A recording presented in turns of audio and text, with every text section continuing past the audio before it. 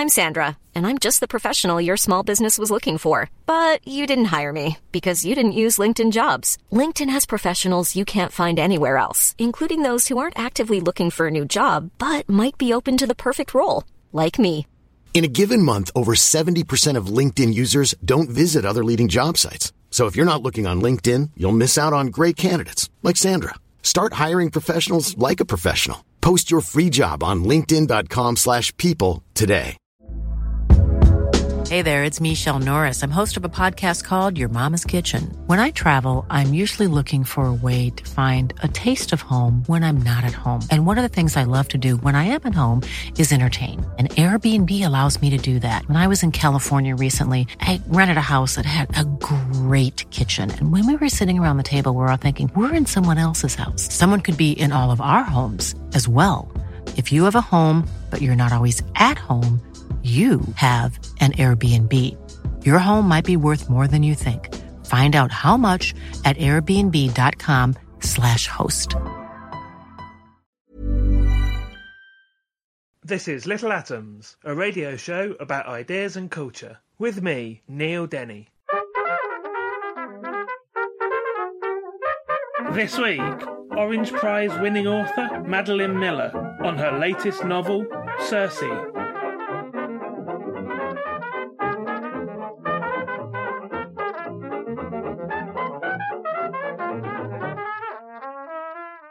Madeline Miller is the author of The Song of Achilles, which won the Orange Prize for Fiction in 2012, was an instant New York Times bestseller, was shortlisted for the Stonewall Writer of the Year 2012, and was translated into 25 languages. Madeline lives in Pennsylvania, where she's talking to me from now, and her latest novel is Circe, which we're going to talk about today. Madeline, welcome to Little Atoms.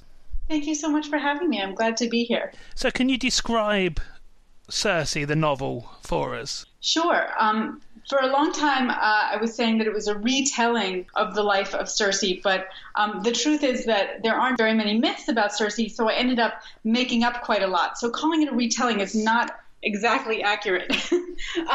It's more like a reimagining or a reinvention of the life of the sorceress Circe, who first appears in Homer's Odyssey, where she turns Odysseus's men to pigs. And she was a very exciting figure in the ancient world, and she kind of became a watchword for, this is what happens when women get power. They turn men into pigs. But her character in Homer is actually more complex than just the straight-up villain. We often remember her as kind of, the Black Widow spider luring men in so she can turn them into beasts. But in Homer, she's also incredibly helpful to Odysseus. She ends up allowing him and his men to stay on her island for a year. She helps them heal. She and Odysseus are lovers, and then when it's time for them to go, she sends them on their way with really wonderful advice. So part of what I wanted to do was, first of all, to kind of construct a full story using the scattered myths that were out there, and I wanted it to be her story. So in the Odyssey,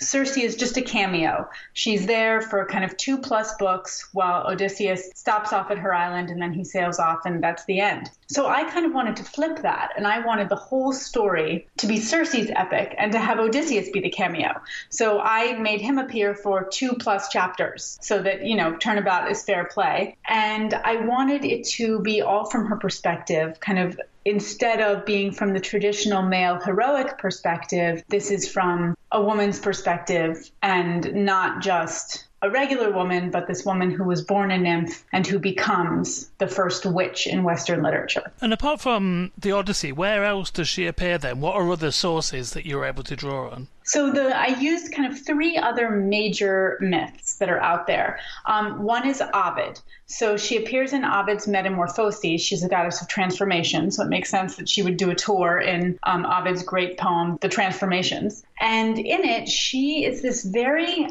she's a very different figure than she is in Homer. She's very lovelorn and almost pathetic. He describes her as having an ingenium, an inborn quality that is more fitted for love than most others. And that was really interesting to me.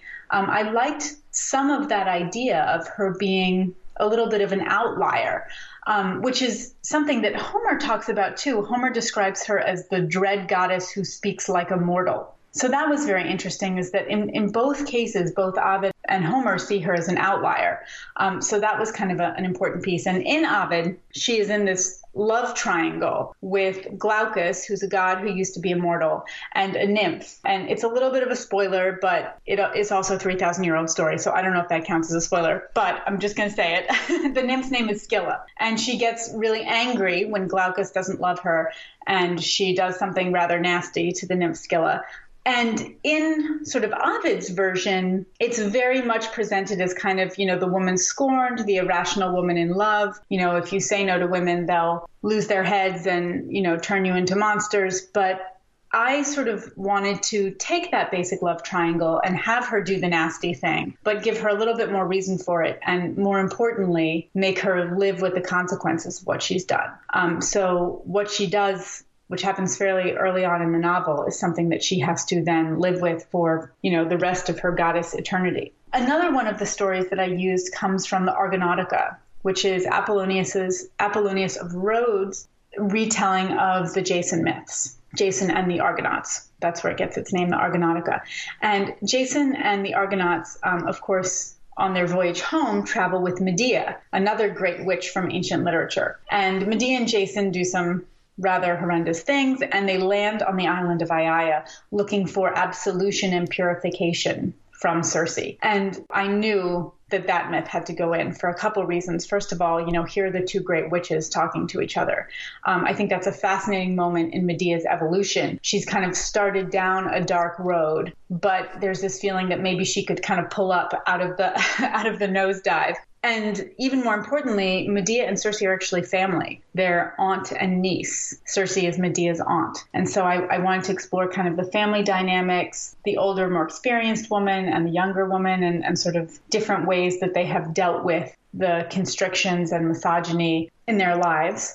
And then the last major myth I used is actually, we don't have the text at all. It was an ancient epic. There were lots and lots of ancient epics. Only the Iliad and the Odyssey have survived. All the others only survive in summary or references to them or, little bits of them. And in this one, this is called the Telegony. And again, this is kind of a spoiler, so I apologize. But in the Telegony, Circe is pregnant with a child of Odysseus when Odysseus sails away. And she bears this child a son, who she names Telegonus, just to be extra confusing with the Telemachus, Odysseus, Penelope, and Telegonus. Yes, I must say that was confusing. I know, that was one of those things where my editor was like, can you possibly change that? And I was like, I really can't. I'm sorry. I know, it stinks.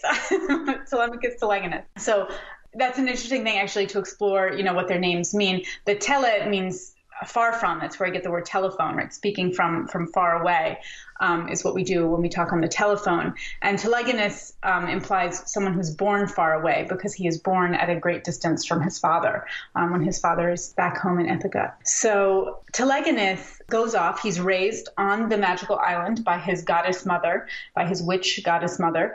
And when he comes of age, he wants to go looking for his father. So he does. And he does find his father. And a bunch of stuff happens that I'm going to leave very vague because it's the whole last quarter of the novel. But what eventually happens is that he brings Penelope and Telemachus back to Aiaia. And that's in the myth. And so I knew that I had Penelope waiting for me in that last stretch, which was really exciting because Penelope, who's Odysseus's wife, is another one of these female characters who is very veiled. In the original, in fact, literally in Homer, her first appearance, she is veiled. And I wanted to bring out a little bit more of sort of what some of the mysteries might be and who she is behind that veil. And I wanted to have these two very clever, fascinating, complex women talk to each other. So those were kind of my major touchstones. And everything else I made up. And as you said, this is a story that's 3,000 years old, and there's obviously been, obviously many more recently, but adaptations of this story. And so how does Circe herself tend to be portrayed? I think she's often either very villainous. In the Middle Ages and in the Renaissance, they would, publish these kind of morality handbooks where they would, warn you about the proper way to live. And there was always a warning about how men shouldn't let their wives have too much power. They had to keep their control over their wives. And the illustration for those was always Circe and the pigs.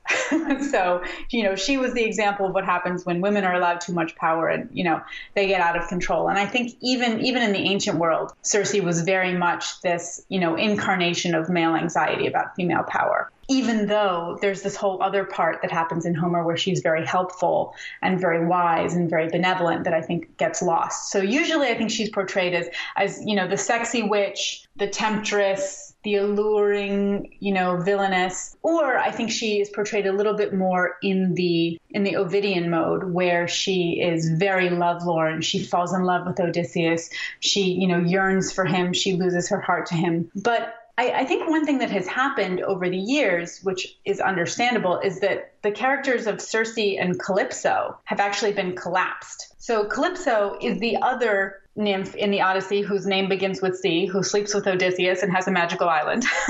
And she and Circe have quite a lot in common. And Calypso is the one who keeps Odysseus trapped on her island for 7 years and won't let him go while Odysseus is miserable and yearning to go home. And she's completely in love with him and, she's obsessed with him and doesn't want to let him go. And so I think what's happened over the years is oftentimes Calypso and Circe have kind of been put together. And so Circe becomes that lovelorn, I'm obsessed with Odysseus. I don't want him to go.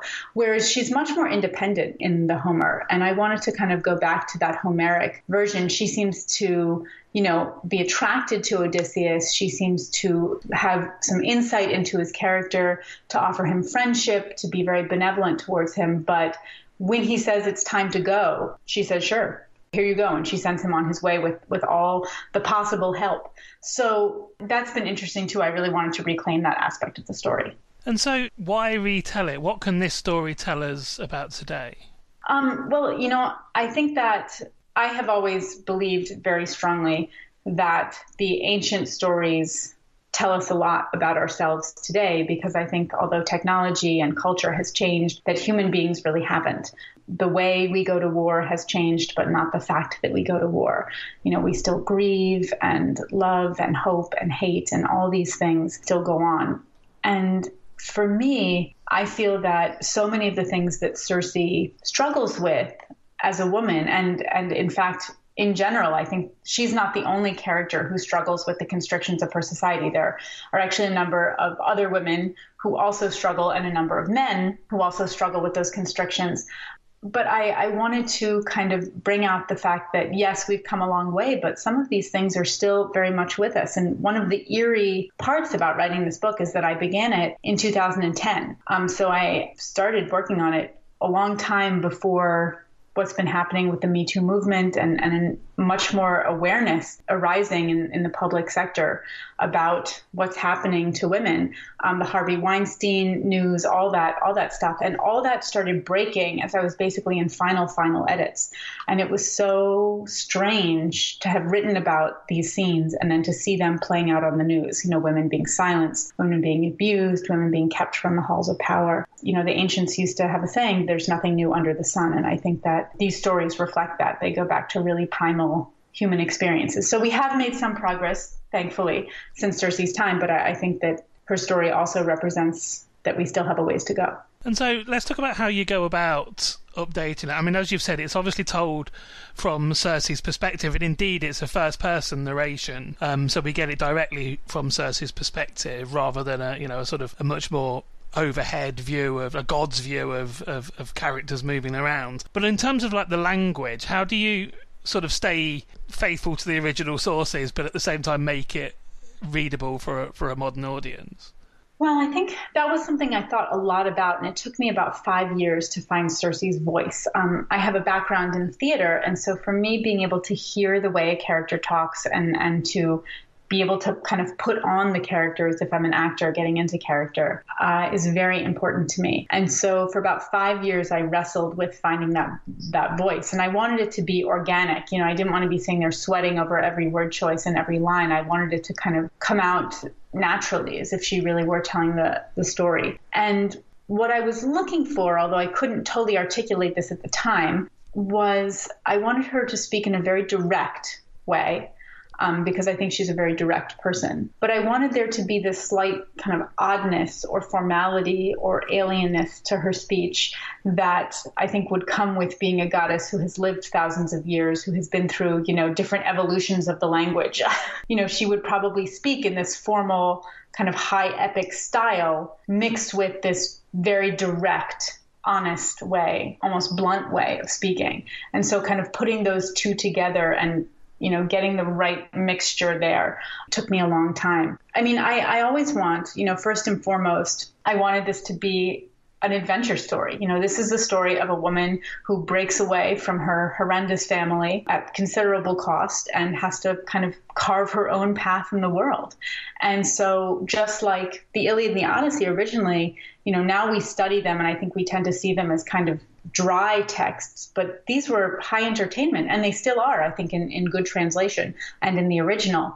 And so I wanted this to be, an adventure, an exciting story with gods and monsters and love and, pain and all the things that are in the original myths. So along with that voice, I wanted it to be a compelling voice that could tell a good story. And you said that Circe has come to represent the idea of a woman who gained too much power and has to be sort of put back in her place. And I wanted to talk about where power resided in those days, and at the risk of confusing talking about, Greek society or the society in these heroic narratives that are obviously set thousands of years before, Homer was actually, I was going to say writing it, but Homer was telling the story. So let's talk about what was the role of a nymph.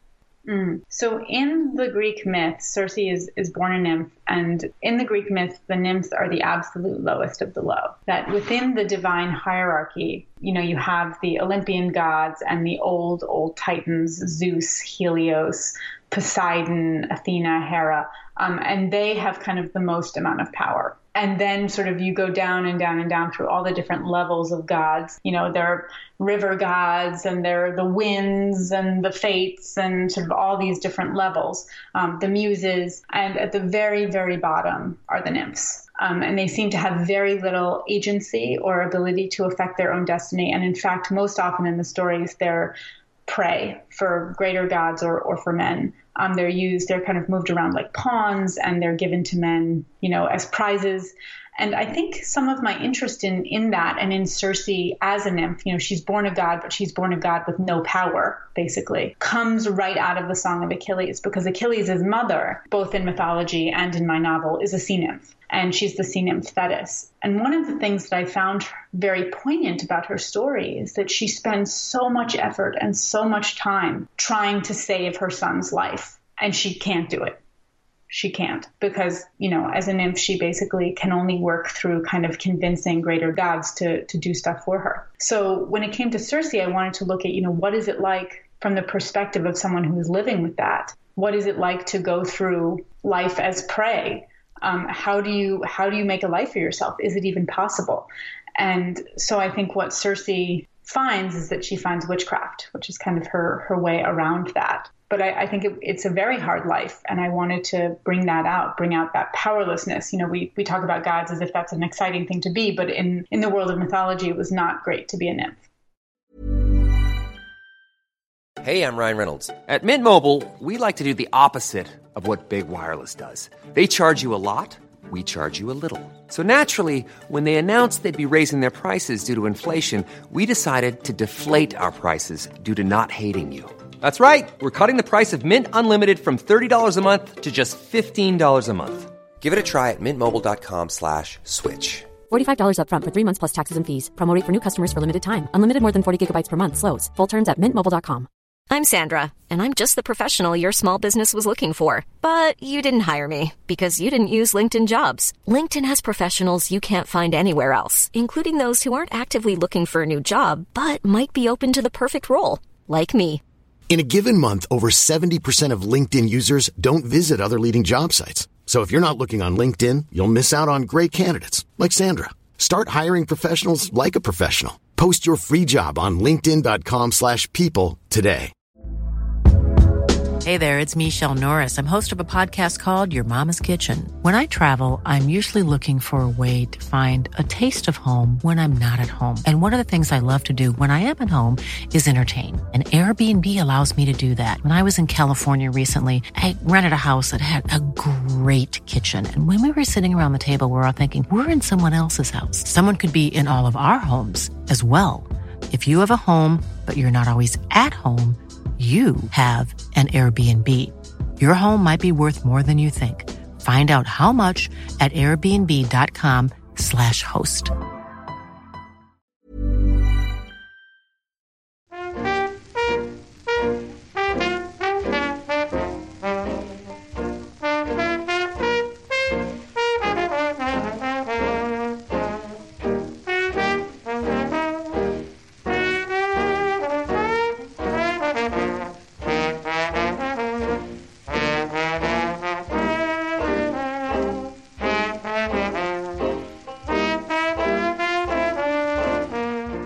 You're listening to Little Atoms. I'm Neil Denny. Today I'm talking to Madeline Miller. We're talking about her novel Circe.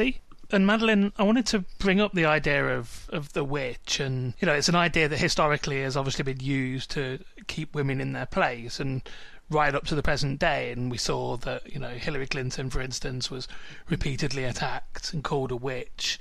And indeed, you wrote a really great essay that appeared in the Guardian Review a while back about this idea. Let's talk about this idea of the witch, and I guess how it sort of played out in literature down the ages. Yeah, well, there are so many different strains of witchcraft. So, Circe, I said, is the first in Western literature, but you can already see kind of some of those classic witchy attributes. She has a staff, which is kind of like a magical wand. Scholars debate whether or not she seems to be using it as a magic wand, or if it's just kind of a prop that she uses to help drive the pigs into the sty. But she has, something like a wand. She has this close association with animals, very like a witch and her familiars. And she also has, most importantly, knowledge of herbs, potions, poisons, and that her spells come from the earth. They come from, that ability to manipulate potions and spells and herbs and plants. So all that kind of you will see in later witches. There are lots of different types. I would say that, as I said, Circe is kind of the sexy witch type, but there's also the classic Macbeth type, the weird sisters. They're repulsive. They use disgusting ingredients in their potions. Yes, there are some, plants, but mostly it's things like horrible bits of reptiles and even body parts. And so they're kind of horrifying for another reason. But one thing that I think unites a lot of these different types of witches is that they are all women who stand a little bit outside society. And in fact, they have more power than society says that they should have. And so therefore, they have this very conflicted relationship with society, because in some sense, society holds them in awe. But in another sense, society wants to put them back in their place and normalize them, take them out of this outsider special role that they have, and kind of, pull them back to earth. So I think you see that tension a lot. And what's interesting to me is that we seem to be moving actually in a positive direction with witches, which is nice. A lot of feminists have written about how in kind of a lot of those accusations of witchcraft that happened in kind of the Middle Ages and, the time of Salem, they were leveled at women who were the herbalists. They were the village herbalist. Maybe they weren't married, but they became scapegoats and pariahs. And really that those accusations were about misogyny. They were not actually about demon craft, or Satan. And I think we've come to really realize that. But as you say, it remains such a potent word for us. That's what's so odd, is even as we can look at Salem and realize how ridiculous something like that was, that all these people were killed for supposed consorting with Satan, over 20% of Americans in a study believe in witches, and not the good kind of witches. Yeah, I was going to say, when people call Hillary Clinton a witch, they're not comparing it to Hermione Granger, are they? That's right. No, they're not.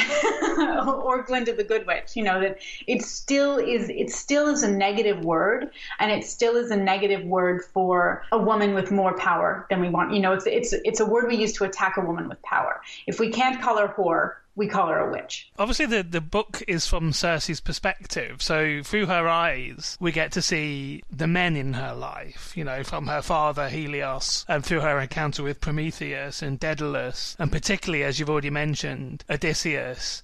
And Odysseus in particular doesn't really come across that well in this book.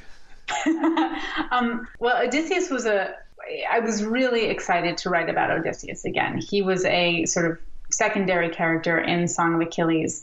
And he's so much fun to write about because he's so smart and he has so many plots bubbling away. He's the master manipulator. If Achilles is always honest to a fault, Odysseus would rather lie than tell you the truth.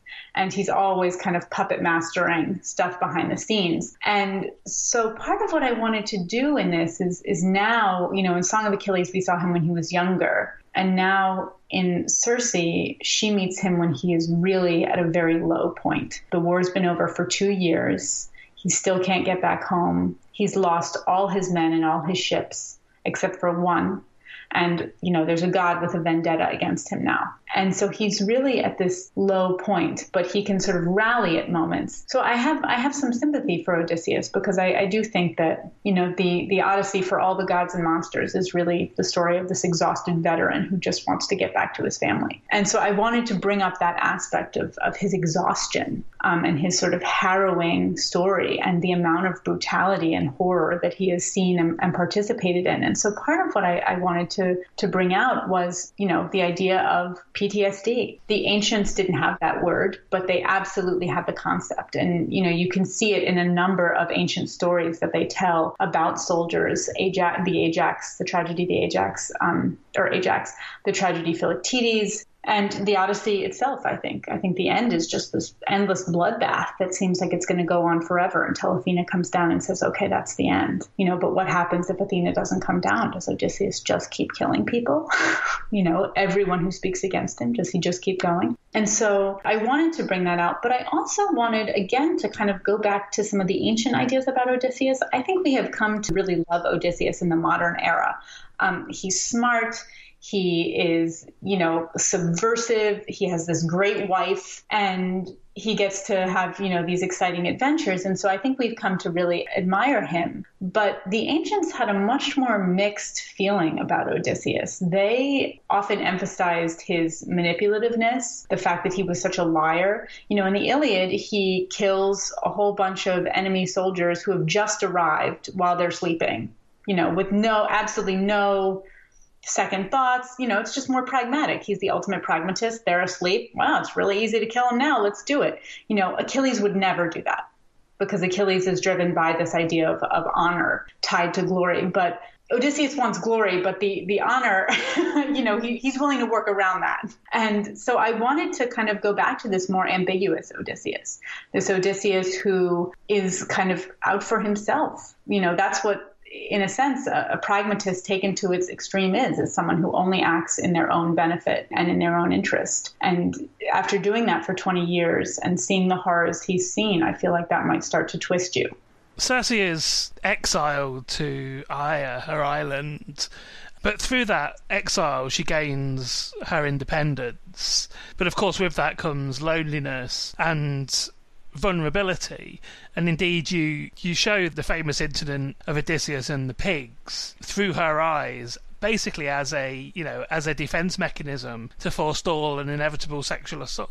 Yes, I think that was part of what I think you get when you kind of flip that script a little bit. And, here Odysseus is coming. He sees her as this frightening witch goddess, but she's all alone on this island. Yes, she has, witchcraft, but mostly what she has are her sort of charms and her wiles. Witchcraft isn't like Zeus's power. It's not a thunderbolt. You have to actually get them to drink drink the potions, take the potions before it'll work. So she has this power, but she has a limited type of power.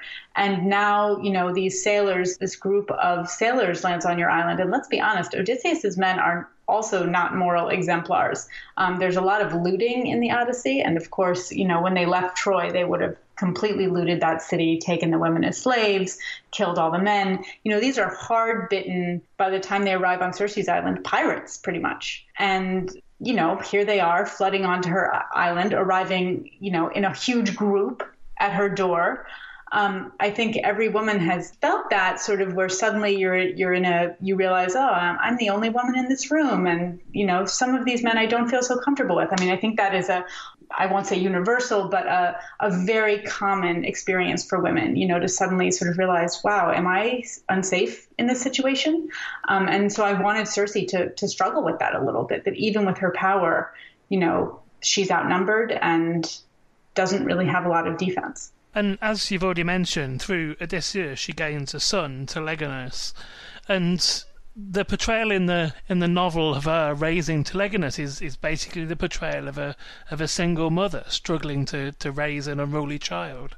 Yes, and part of telling her story as an epic is I wanted to bring in some experiences that haven't traditionally been considered important enough for epic, i.e., women's experiences. Epic is so much about death. The Iliad is all about death and war and grief and loss. But one of the most epic things that I can personally think of is actually birth. And I think anyone who has given birth or witnessed a birth can attest to that.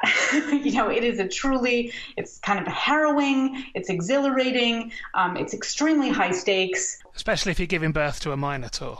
Yes, especially there's a Minotaur involved. Absolutely. And so I wanted to bring in birth scenes and to bring in parenting, which are things that have been kind of traditionally kept out of epic because they were more traditionally female. But they are part of Cersei's experience. And so therefore I wanted to give them their full weight. And I think being a single mother is hard, whether you're a human or a goddess. And just one more point from me, and then I'll get you to read some if you would. You've already mentioned the development of her, what happens with Scylla, and then they developing, I guess, guilt over what had happened over the years. And Cersei also feels the pain of immortality. She sees the mortals that she loves grow old and die. But with that, with both of those things, she gains understanding, she grows as a woman, gains empathy. And of course, this is not something that divine beings are really supposed to do, is it? No, they don't. I think that is one of the really extraordinary things about the myths is just how cruel and self-involved the gods are. That they are totally, today, if they were real people, we would call them narcissistic sociopaths, basically. They only care about themselves. Occasionally they will help out a favorite, but only as kind of an extension of their own glory, or, to gratify something in themselves.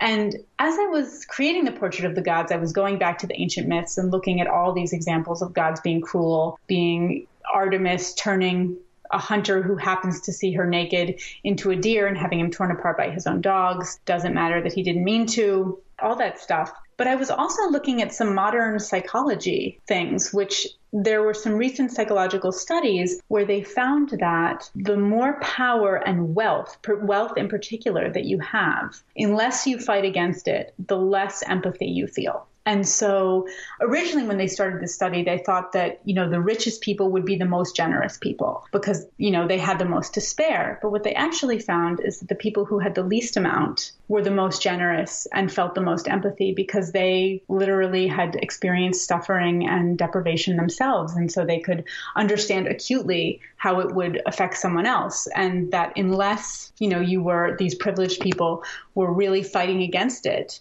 empathy kind of vanishes. And so I think the gods are absolutely examples of that. They have lived with so much privilege and power and wealth and untouchability, literally immortality, that they can't even imagine, what a normal person's life is like. And Cersei, as a nymph, I think, with very little power, kind of stands on the border, and she's able to look over and see that in some ways immortality makes monsters of her family, and she doesn't want to be part of that. Okay, that's it from me. Can I get you to just read as a quick excerpt before we finish? Sure. I think, we've talked about witches and pigs, so I think I have to pick a pig section. This comes from towards the middle of the novel, after Cersei has already started turning men to pigs, and the he in the section is Odysseus. He asked me once, "Why pigs?" We were seated before my hearth in our usual chairs. He liked the one draped in cowhide with silver inlaid in its carvings. Sometimes he would rub the scrolling absently beneath his thumb. "Why not?" I said. He gave me a bare smile. "I mean it. I would like to know." I knew he meant it.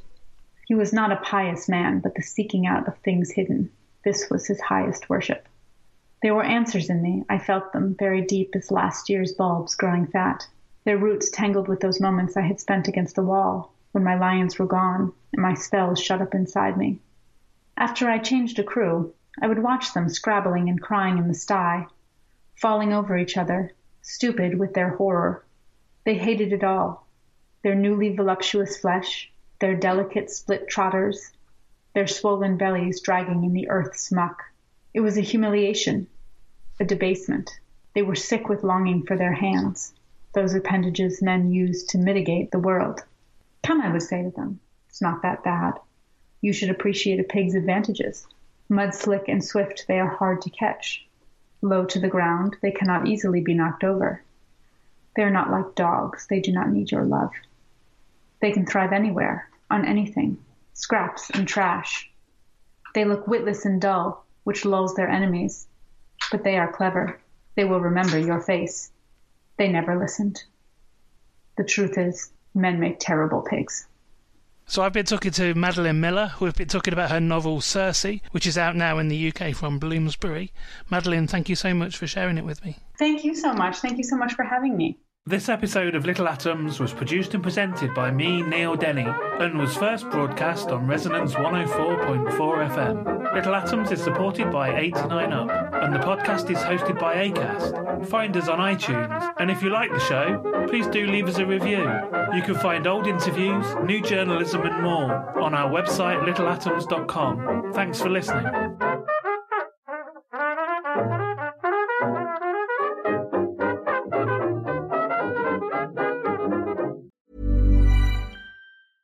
Hey, it's Paige DeSorbo from Giggly Squad. High quality fashion without the price tag. Say hello to Quince.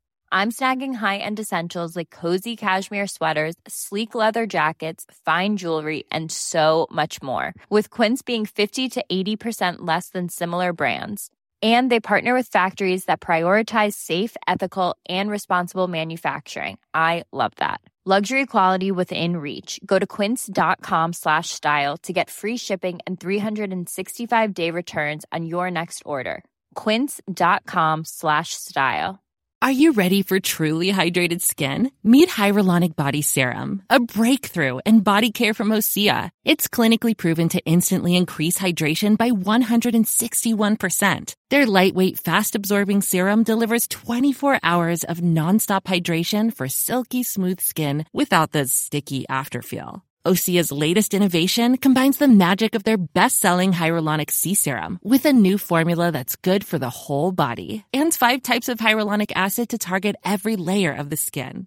Osea is a women-founded, women-led brand that's been crafting seaweed-powered products for nearly 30 years. The best part? Everything Osea makes is clean, vegan, cruelty-free, and climate-neutral certified, so you never have to choose between your values and your best skin. Treat your skin to clean, vegan skincare from Osea. Get 10% off your first order site-wide with code SUMMER at OseaMalibu.com. That's OSEAMalibu.com, code SUMMER.